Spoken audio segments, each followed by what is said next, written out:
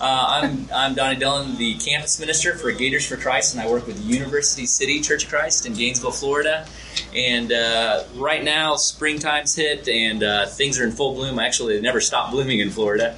We've gone from a really cold winter of 60, 70 degrees back to 80s and 90s, and right now, tonight we have our spring football game. I will obviously not be there, but it's a sure win for the Gators. We've hit some rough times in the past few years, except for last year. We got a little bit better, but it's been great ministering to the University of Florida. We have a campus ministry of about 100 students and a church body of about 450, so about one out of every four in our church family is a college student, and that matches better with the dynamics of the university town that I live in. Right now in the spring, I don't know if this sounds like Tulsa, Oklahoma, or other places that you're from, but we have a ton of, almost every weekend, there's some fundraiser or some kind of golf benefit or some dinner that's benefiting a charitable organization. Does that sound like a lot of places? It started in February, and we've had golf benefits for kids' cancer. We have a huge children's cancer research hospital in Gainesville, Shands UF Healthcare, and so there's a lot of fundraisers for that. A lot of students get on board, a lot of people. We have a ton of any type of fundraiser you can think of, benefiting kids, benefiting disadvantaged youth, benefiting anybody with any kind of disability whatsoever. We have probably running through the next few months here in Gainesville. There's good people that get involved with the service organizations and service projects in our town and our community. There's bad people that get involved with them as well. I've lived there for 24 years in the same town, so I know a lot of people that I was like, that guy's kind of a crook, but yet he's standing behind this organization. And so there's good people, there's bad people, and then there's Christian people. There's us that get involved with service projects. And hopefully we do it for a different reason. We don't do it to pat ourselves on the back. We don't do it for a claim to fame, or even to just have our church stand out, although that is a good benefit. But we do it for the glory of God. We do everything we do in service for God's glory. And hopefully we're, like Kerry Cox was talking about in the class he did, in taking the crowd, taking people from crowds to conversion. Hopefully when we're doing service projects within our churches, within our youth groups, within our campus ministries, within our church bodies in general, that we're doing them for a purpose, that we're not just going in and helping people for a one-time deal or for one weekend, but we're really building relationships with other people. We're really taking time to sit down. I know one of the last service projects we just did before I came up here was St. Francis House, which is the homeless shelter in Gainesville, Florida. And there's just a number of women, especially women and children, that are there, and it's not hard to get our campus students out to that, because we're like, hey, do you want to serve dinner primarily to women, and the average age in St. Francis House is 7 years old, to women and their children, because the average homeless person is a woman with like 3 or 4 kids. And so at least that dynamic's true in our town. So our students are like, yes, absolutely, I want to help serve in that capacity. But a lot of the organizations that come into St. Francis House come in, serve a dinner, leave, come in, serve, and take off after they've served the dinner. What we try to do that's different is really, I ask all the students to please be very intentional in doing this, but go out, sit amongst those that are there, and just ask them, what they can be praying for. How can I serve you? What do you need? Don't ask them about their life circumstances unless they want to volunteer the information or what put them there or anything that would embarrass them. But really get to know people, as Jesus would do that, and really be intentional in helping get to know them, praying for their needs, inviting them to church. We will pick them up. We will find a way. We have a lot of our older members in our church family that will come and pick them up, as well as their students will come and pick them up. But we ask our guys to minister to the men, the few men that are there, and our ladies to minister to the ladies and the children, and really be intentional in bringing more people to church. So that's what I really want to address today is not just being about social justice, and there is good reason for social justice and being fair to all, but Christ took it a step further, serving with a purpose. Are we serving others' needs with a purpose? Whether we're talking about a service project or whether we're talking about when we see a homeless person on the street, or when we have the opportunity to meet somebody's needs one-on-one, are we serving them with a purpose? Are we serving and meeting physical needs without meeting spiritual needs, or are we really meeting the spiritual needs that are out there? And this is something that's near and dear to my heart. When I was started as a young youth minister 24 years ago, and I did the youth ministry for 8 years, service projects were probably one of my least favorite things, and it was hard for me to do it. And then as I grew as a Christian and matured in my faith, I realized this is what Christ was all about. This is exactly what we're supposed to be doing. And now we try to do at least 3 or 4 service projects a month as a campus ministry. Students are always coming up with different ideas. And when they come up with an idea, instead of saying, we're way too busy to do that, I say, hey, why don't you help us with that? If that's near and dear to your heart, why don't you help me co-lead that event, help me draft students to that event, and to be a part of that. And then when we get there, meet the physical needs to meet the spiritual needs. And we've also taken our missions trips. We do missions trips every summer, maybe like many of your churches, to Honduras and to El Salvador. And most recently, we started going to the Bahamas, and that sounds more like a vacation than a mission trip. But we've been very intentional. We had a student that entered our campus ministry from the Bahamas. He's like, hey, where I'm from, it's no vacation. It's behind the scenes. It's a really poor church, a really poor community. So we started plugging with them. And we've been very intentional on making things sustainable, meeting physical needs so that we can meet spiritual needs every place we go. Even though we're going in for a week, we make sure to leave a person behind that wants to stay for the summer and help continue to meet those needs, and training up if they don't have trained leaders to work with the youth or to work with college students, because we do a lot of door knocking when we go to Honduras and other places, but we make sure that we leave sustainability behind, that we have people that are meeting the needs of these young people while we're not there the other 51 weeks out of the year. So those are some of the things that we're doing. I'm going to pass out a sheet on everything that our church and our campus ministry is doing in just a little bit, but can we go ahead and click? All right. I want to start with and this is what we're doing on our Wednesday night series back home with Gators for Christ, but I want to start with the Sermon on the Mount. Blessed are the merciful, for they shall obtain mercy. The word merciful in this beatitude is not simply possessed of pity, but actively compassionate. Sometimes we're reactive with our compassion, right? We see a need, we're like, okay, how can I help this person? Or we think about it and we go, I should have helped that person. Instead, Christ was actively compassionate. You look at the Greek word here, Luke's account of this teaching, the command, be merciful, just as your Father is merciful, uses a stronger Greek word that means proactively compassionate for the ills of others. Are we seeking out people that we can help rather than reacting when we see people that we can help? Let me ask you guys a few questions. Before I do, I want to bring up one example of a student in my ministry. He actually just graduated. He just got a job in engineering, moved to Mickey World. He moved to Orlando, and he's now an Imagineer. But before Jacob O'Neill moved, he was one of my interns with our campus ministry because he was always very actively seeking out the needs of others. And as an intern, I would expect him there, obviously, every Sunday and Wednesday, helping meet the needs of new students coming in, getting to know others, and helping be a right-hand man to what I was trying to get done and accomplish in our campus ministry. But there was 2 or 3 times early in his internship working with our church that he didn't show up at all. And I was like, Jacob, where were you? What were you doing? I didn't see you at all. And we had a lot of visitors here tonight. You could have been meeting him. He's like, well, somebody broke down on the side of the road. And instead of passing him by, I was like, I need to help them right now. So, and he would always find people. It's like he was a magnet for people that were breaking down or help. He was always getting out of his big pickup truck and helping people that needed help. And then instead of getting on him, I was like, that's exactly what you should be doing. You know, hopefully what we're doing in church is practice for what we're doing out there in the world, which is actively meeting the needs of other people. So let me ask you guys these questions, and this is open forum, so maybe 1 or 2 answers per question. In what way do we commonly think of God showing mercy to us? And who has their Bible open? Ephesians 2, 4 through 5. Somebody could look up that for me. But God, being rich in mercy because of the great love with which He loved us, even when we were dead in our trespasses, made us alive together with Christ. By grace you have been saved, and raised us up with Him and seated us with Him in the heavenly places in Christ. Thank you, Ken. I appreciate that. So my question to you is, in what way do we commonly think of God showing mercy to us? Maybe based on the verse or maybe not based on the verse. What's the first thing that pops into your head? Forgiveness. Forgiveness. Amen. Yes, absolutely. Forgiveness. Yes, sir. Every comfort you have. Say that again.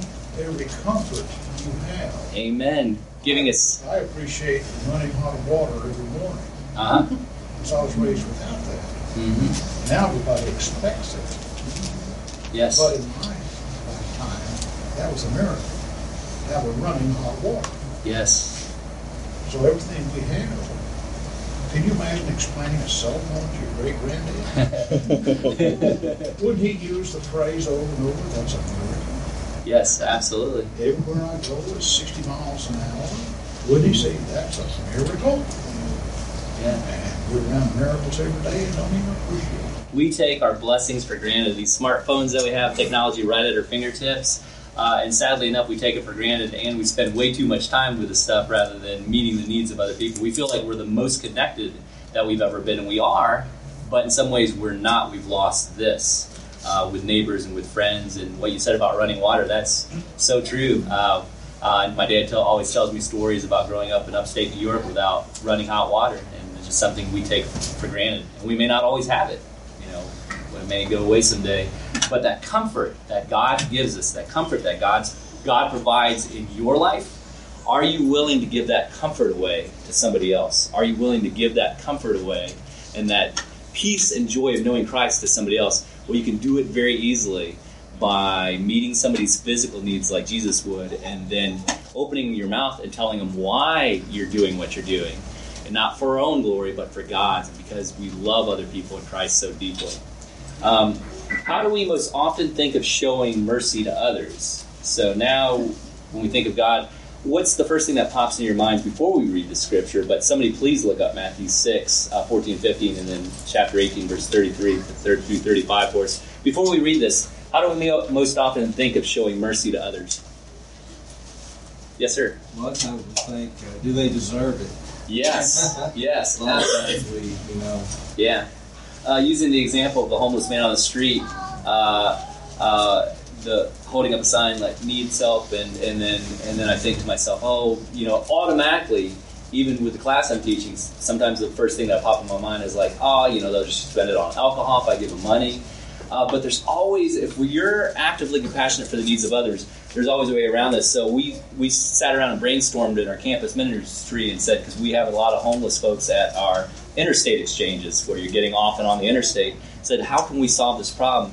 Our students came up with the solution of, because a lot of them had gift cards that they didn't use as often as, like, if they had an Outback gift card, that would get used. But a McDonald's gift card for $5, they're like, yeah, I use, it just slipped in there. I was like, why don't we go out and buy, we have a McDonald's at every single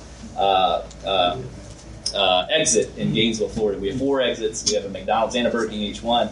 So we challenge each of our students to go out and buy, 5 or 10 $5 gift cards and then give those away with a Bible to each homeless person they encounter. They can only use it on food. Now we're not prejudging, and we're giving them an opportunity to be actively compassionate and loving on people like we should be. Yes, sir? They just want to live that way. Yes. Yeah. And one of the deacon told me that. Right. Because we didn't help these church members that didn't have running water in the kitchen, Mm-hmm. in the toilet. I heard it so many times. They just don't live that way. Well, no, they didn't. Mm-hmm. But they have had so much misfortune. Mm-hmm. I mean, heart bypasses, comas and stuff. They didn't want to live that way. Yeah. Saying somebody... They found themselves. That's a very good point. Saying somebody wants to live that way, I feel like it's a cop-out. And that's not to say there aren't some people that are like, I'd rather not work and stay in the situation.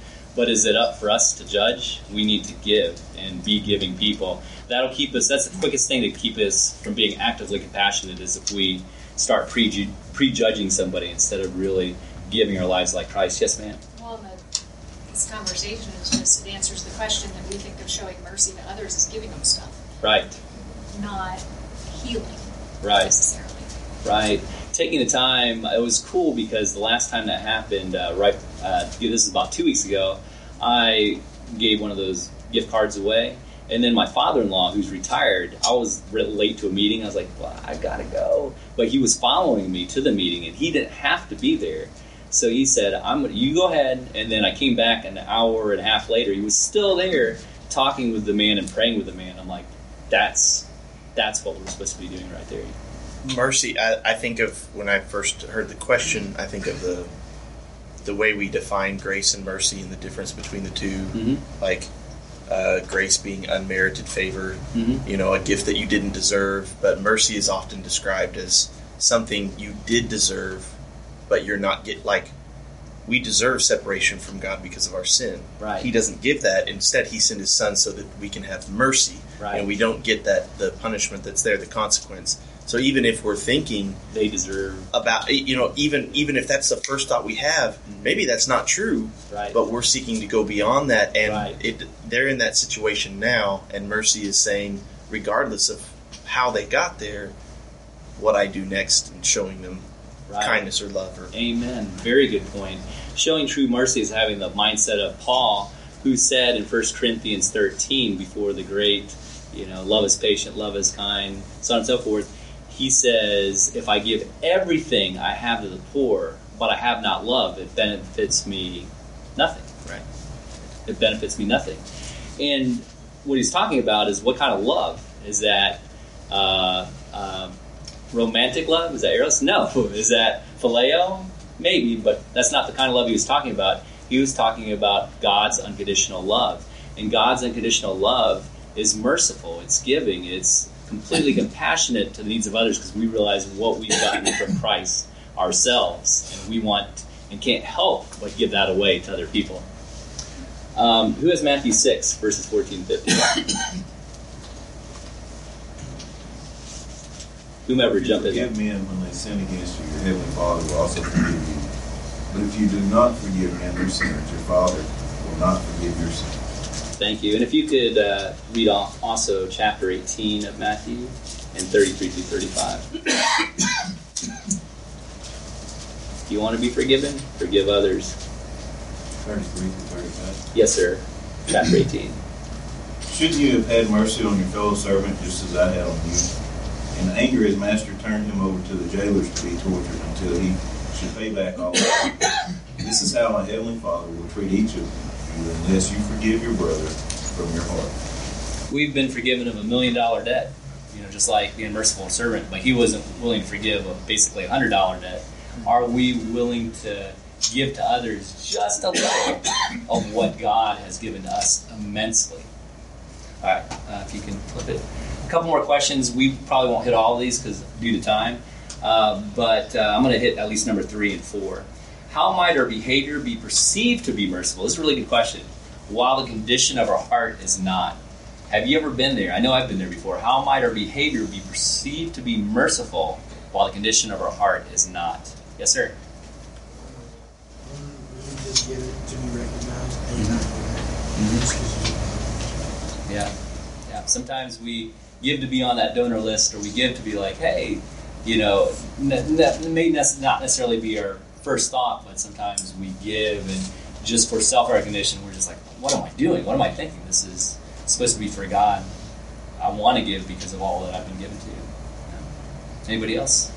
Yes? I think it goes back to what you were just saying about when Paul said, if I give everything away but I'm not loving people with the love that I've received, then it's not, it's pointless. Mm-hmm. It goes back to intention. And right. Do you want people to feel that selfless love that you've experienced? Right, and that love will automatically say, hey, I'm doing this because of Christ. I want to show you what I've been shown. It may not happen in that very first conversation, but it's going to be happening if you were intentional with that person. And sometimes you only have one chance, and then you have to be intentional right there and right then with at least giving invitation to church. But I think it's so much more to really tell them about our Savior and our Lord Jesus Christ and really explain to them what drives us to do the things that we do. Can somebody read for us Matthew 6, 1 through 4? Whoever's there. Be careful not to do your acts of righteousness before men to be seen by them. If you do, you will have no reward from your Father in heaven. Through verse 4. Mm-hmm. So when you give to the needy, do not announce it with trumpets, as the hypocrites do in the synagogues, on the streets, to be honored by men. I tell you the truth, they have received their reward in full. But when you give to the needy, do not let your left hand know what your right hand is doing, so that your giving may be in secret.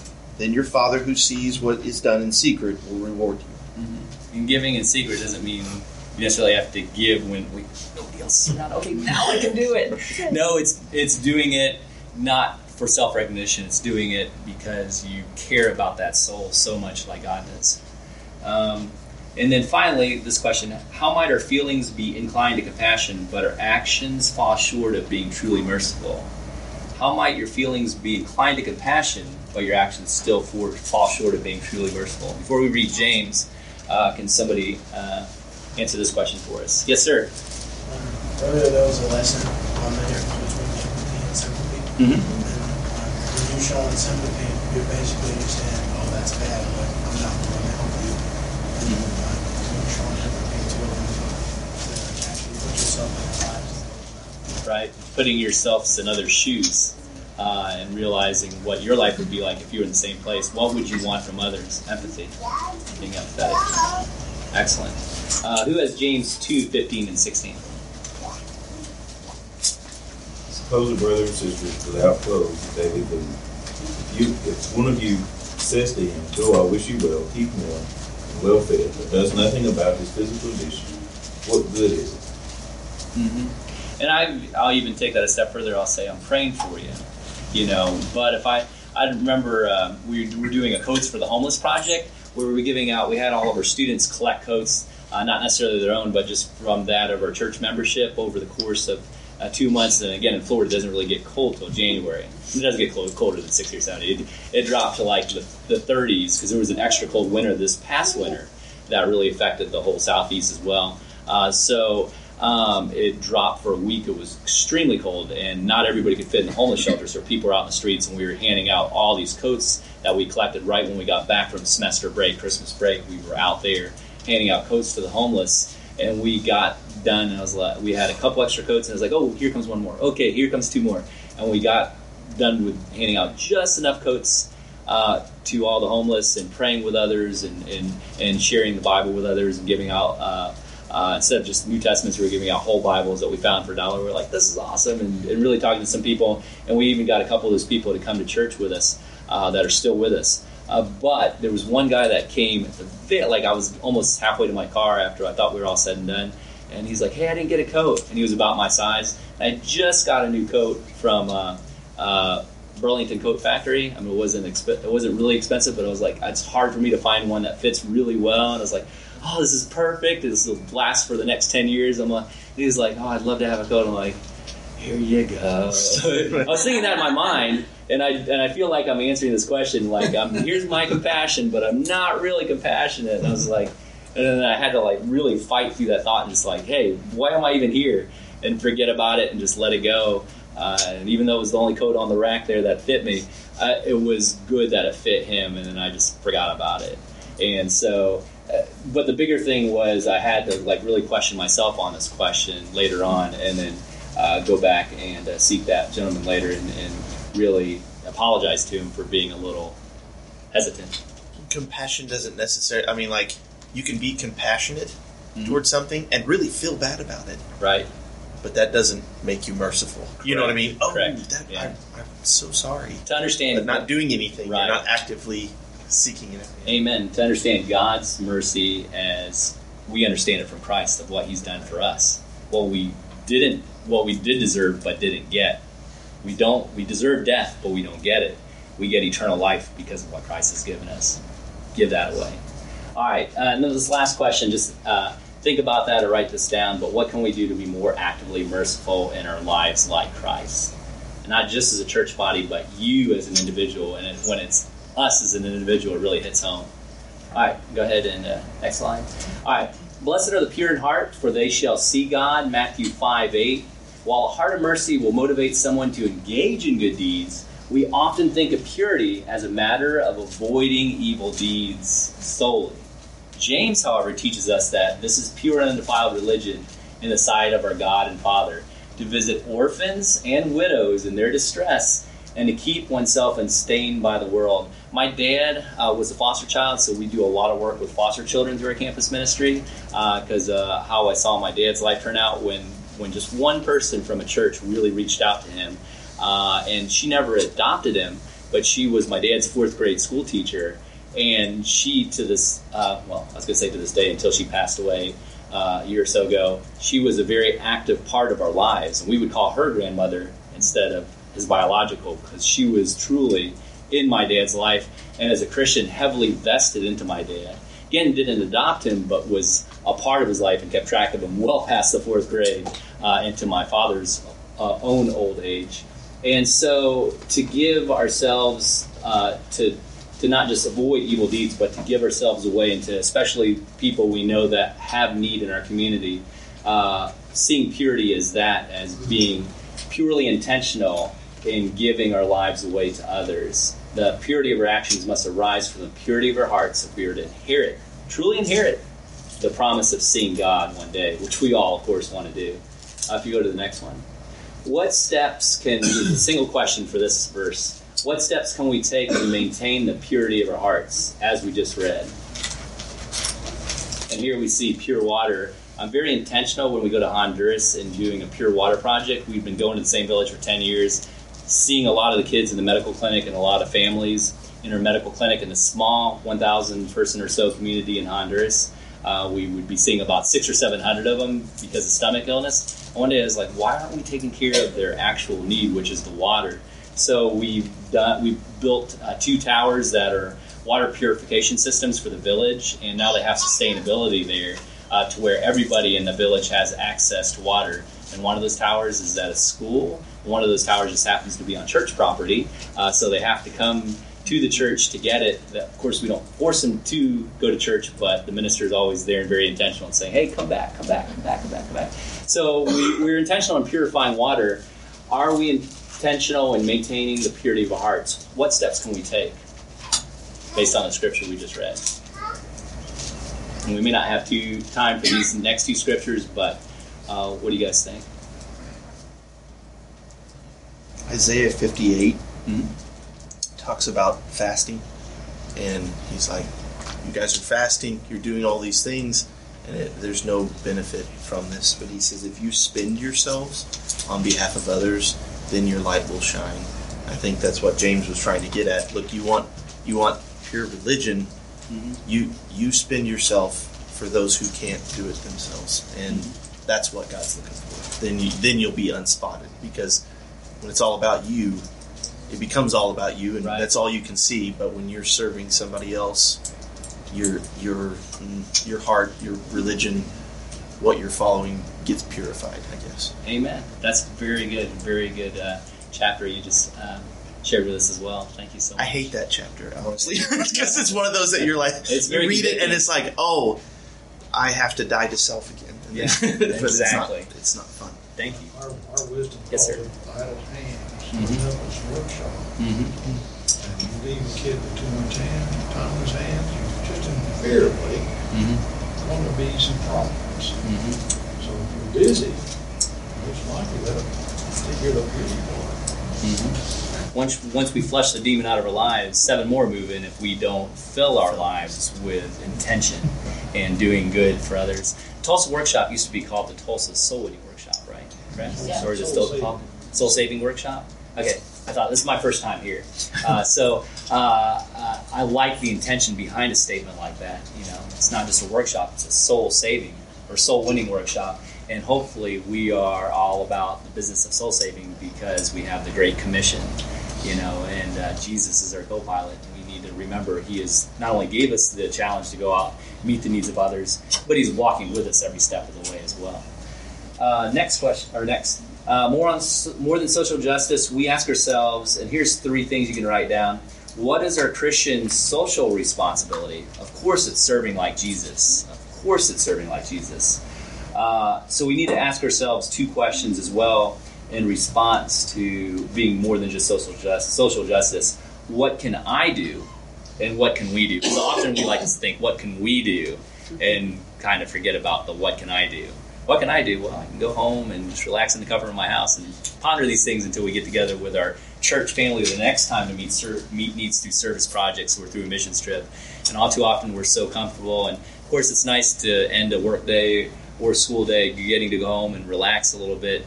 But my wife's very intentional in making sure we don't just close the garage, but we leave it open, walk outside actually before we eat dinner or retire for the evening, and talk to the neighbors and really talk with them, pray with them, and they're all in different, we have a wide variety of socioeconomic backgrounds within our neighborhood, but she's super intentional about talking to other people, praying for their needs when they say, hey, my grandson's sick, or my spouse is not doing so well, or we're having a hard time, and she's setting a better example than I am sometimes when I'm saying to our students, hey, go out and make sure you're ministering to the needs of your neighbors.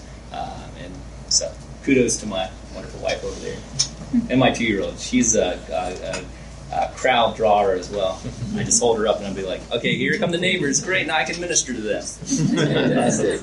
All right, keep going. What's missing? Oh, sorry, go back. What's missing? What more is needed? A call to action. Personal responsibility. Again, it's not, what can we do, but what can I do? And effective action. Really going out and realizing it's not everything that we do by ourselves, but that this effective action only can happen with the strength of Christ, that He can fill us, and that when we're full of the Spirit, we can't help but have an outpouring to other people. Keep going. Why so ineffective? Why are we ineffective sometimes in our service to others? We have socially dormant consciences. We intend to, again, this is another example, this class is great, but is it so great if we don't do anything about it? If we leave here and then go, that was wonderful, but nothing backs up the thought in our mind. Bless you. Big gap between articulated Christian, what we say we want to do as Christians, and then live Christianity, what we actually do. So hopefully what we say and what we do match up, and we're trying to fill that gap within our campus ministry, within our church family back home, and hopefully we're also, and you're also trying to do that as Christians within your own church families, wherever you're at. Next, Matthew 25:34. Then the king will say to those on his right, come, you who are blessed by my Father, take your inheritance, the kingdom prepared for you since the creation of the world. For I was hungry, and you gave me something to eat. I was thirsty, and you gave me something to drink. I was a stranger, and you invited me in. I needed clothes, and you clothed me. I was sick, and you looked after me. I was in prison, and you came to visit me. Next slide. The righteous will answer him, Lord, when did we see you hungry and feed you? Or thirsty and give you something to drink? When did we see you a stranger and invite you in? Or needing clothes and clothe you? When did we see you sick or in prison and go to visit you? I don't remember that happening, Lord. Verse 40, the king will reply, truly I tell you, whatever you did for one of the least of these brothers and sisters of mine, you did for me. Who in your church family is hurting? Who are we helping? Who in our community is hurting? Who are we helping? Are we really meeting the needs as we see them? We can't meet all the needs. Sometimes we get so overwhelmed by going, oh man, there's all these needs in our community, let alone the world, that I just won't meet any of them. And that's ridiculous. At least if everybody will just meet one or two persons' needs, then the church can change the world. And hopefully that's what we're doing with our service for Christ. Changing structures means changing minds. It means changing hearts. It means changing beliefs and values. And those three things take time. They take collaboration. Just like we got our college students together to brainstorm on ways we could better serve a community. Like, what are the needs? And we try to have those brainstorming sessions at least once a semester, not just like once and then 3 years later go, hey, we should do that again. But do them often, taking collaboration. And then takes patience and endurance. It's not an easy road, and it's an easy road to fall off of. But we need to be patient and endure and really get uncomfortable to bring the comfort of Christ's love to others. Next, service projects. Go ahead and hand these out. These are just some examples. They may work in your community. They may not. They may work for your church family. They may not. But hopefully they all do. And so, I'll get these out to you. Yes. Oh, you're just fine. There you go. Thank you. If you can get those all out, that'd be awesome.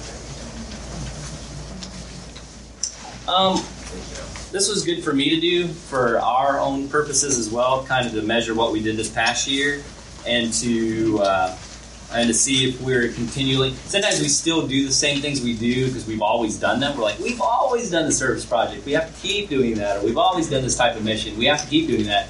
And some of those things we found that weren't meeting very many people's needs at all, if any. So we had to rethink about it and go, what are we doing that's actually meeting needs, physical needs to meet spiritual needs? And then what can we do better and change? So this past year was a year of change for us as we did some things differently. But service projects for a community, St. Francis House I described to you all. Wheelchair ramp service project, we found that our county was in need of volunteers to build wheelchair ramps for people that needed them.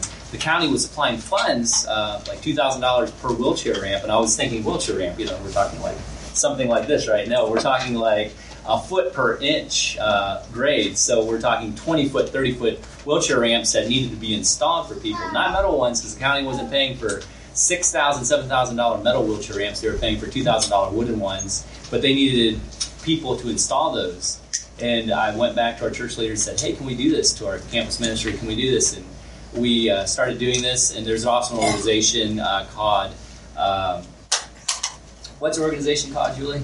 Suddenly I have a brain lapse. Yes, Christians Concerned for the Community. So we started building these wheelchair ramps through the county, through them, and it's just been awesome because every time we build a wheelchair ramp, it only takes 3 or 4 hours for 10 or 15 students to build a wheelchair ramp. But then we get to talk to the person.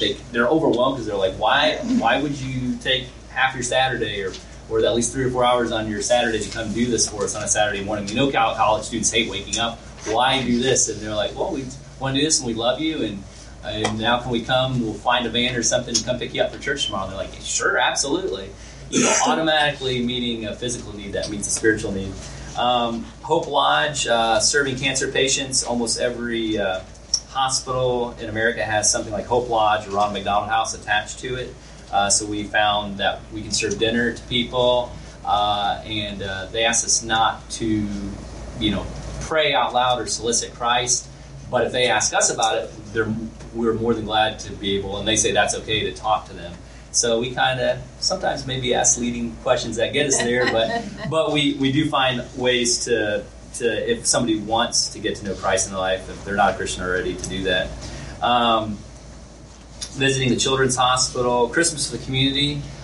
Something really good that we're doing in our county, and I mentioned this maybe earlier through working with foster children, is we found that none of the foster children were getting any type of Christmas in our community. So our church throws a big Christmas party for all 150 foster children in our county that are local. We throw a bit in on the foster parents or guardians or whomever, agents that work with the local DCF. They'll bring all foster kids to us. We throw a great big bash right before the students go home for the semester. Right before they go home for Christmas break, we have our Christmas party. We give them a gift at the party, and we also have a gift. We ask every student and every person in our church that can to buy a $20 gift, so some kids not getting a new bicycle and some kids getting a $10 Barbie doll. But we ask everybody to spend $20 to $25, keep it equitable, and for that age range, here's recommended gifts. And we give them one at Christmas, one at the party, and the kids absolutely go bonkers. We even got the Gator basketball team. And they're not doing so good either, but they're doing great as far as community service. And they came and participated in this with our church. And I got a couple of the players to church. And it's just really cool to see what can be done when there's very big intention in meeting needs. And so we've gotten to minister to a lot of foster children and foster parents through this project. Skipping down to for our region, we do a children's camp, a hurricane cleanup or tornado or whatever. There was a big tornado that ran through Tuscaloosa, Alabama.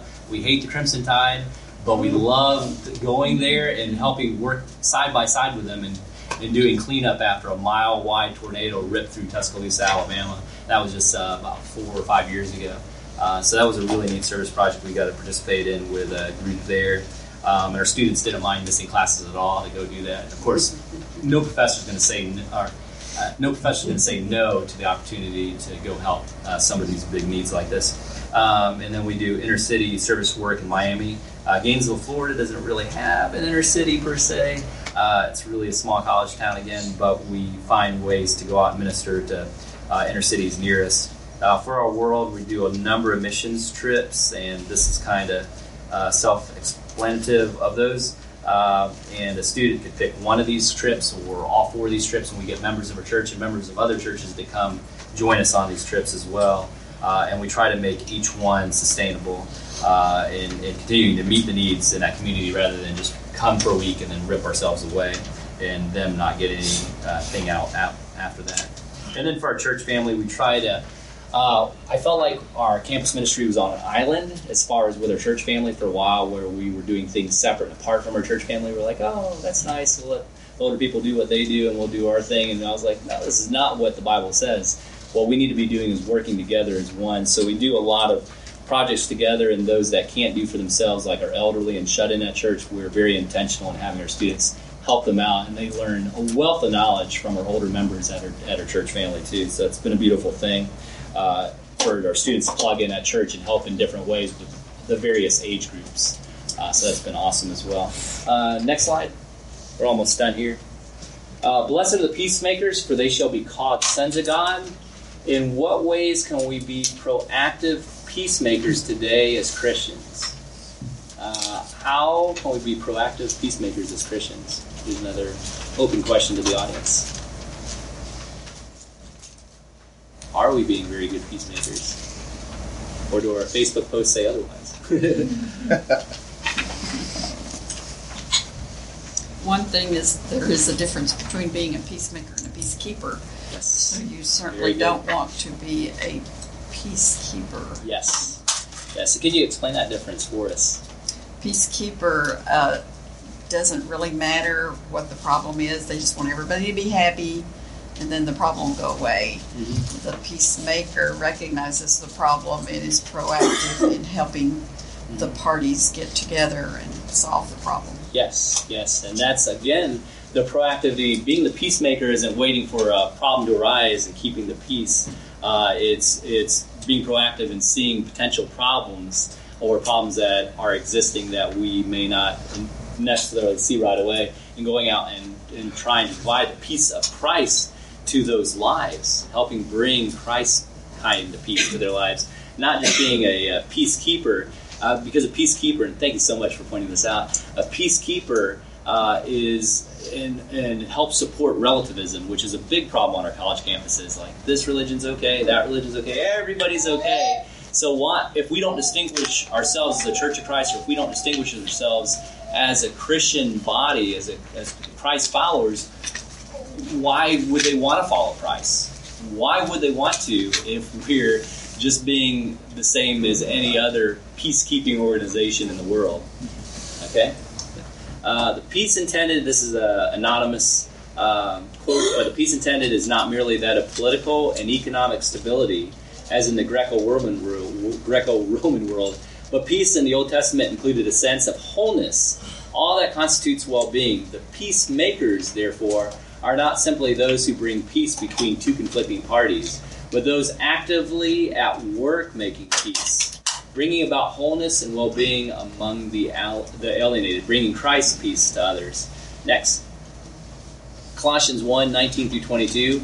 For it was the Father's good pleasure for all the fullness to dwell in him, and through him to reconcile all things to himself, having made peace through the blood of his cross. Through him, I say, whether things on earth or things in heaven. And although you were formerly alienated and hostile mind, engaged in evil deeds, yet he has now reconciled you in his fleshly body through death, in order to present you before him holy and blameless and beyond reproach. Are we giving other people the opportunity to respond to Christ like we have gotten the opportunity to respond to Christ?